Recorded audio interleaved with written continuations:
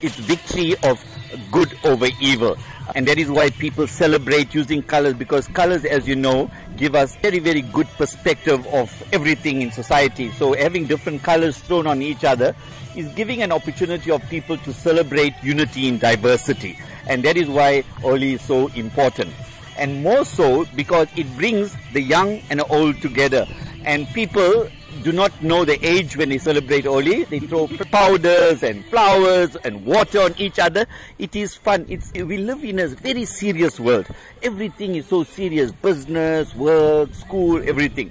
Holi, we reduce ourselves to the child in us once again, and we play and be happy. And that's what's so important about Holi. Okay.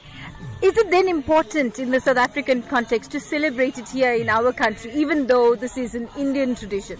Yes, because we must look far beyond the Hindu mythological meanings and look at the positive traits of Holi, where we live in a diverse cultural and religious and linguistic society in South Africa, and we all living in pockets, we're living in silos. We need to break those silos, come together and celebrate. And that is why the Colors Festival, which is not Holi, but it is a very Western introduction to South Africa and other parts of the world, should be embraced for all what it's doing for bringing people together.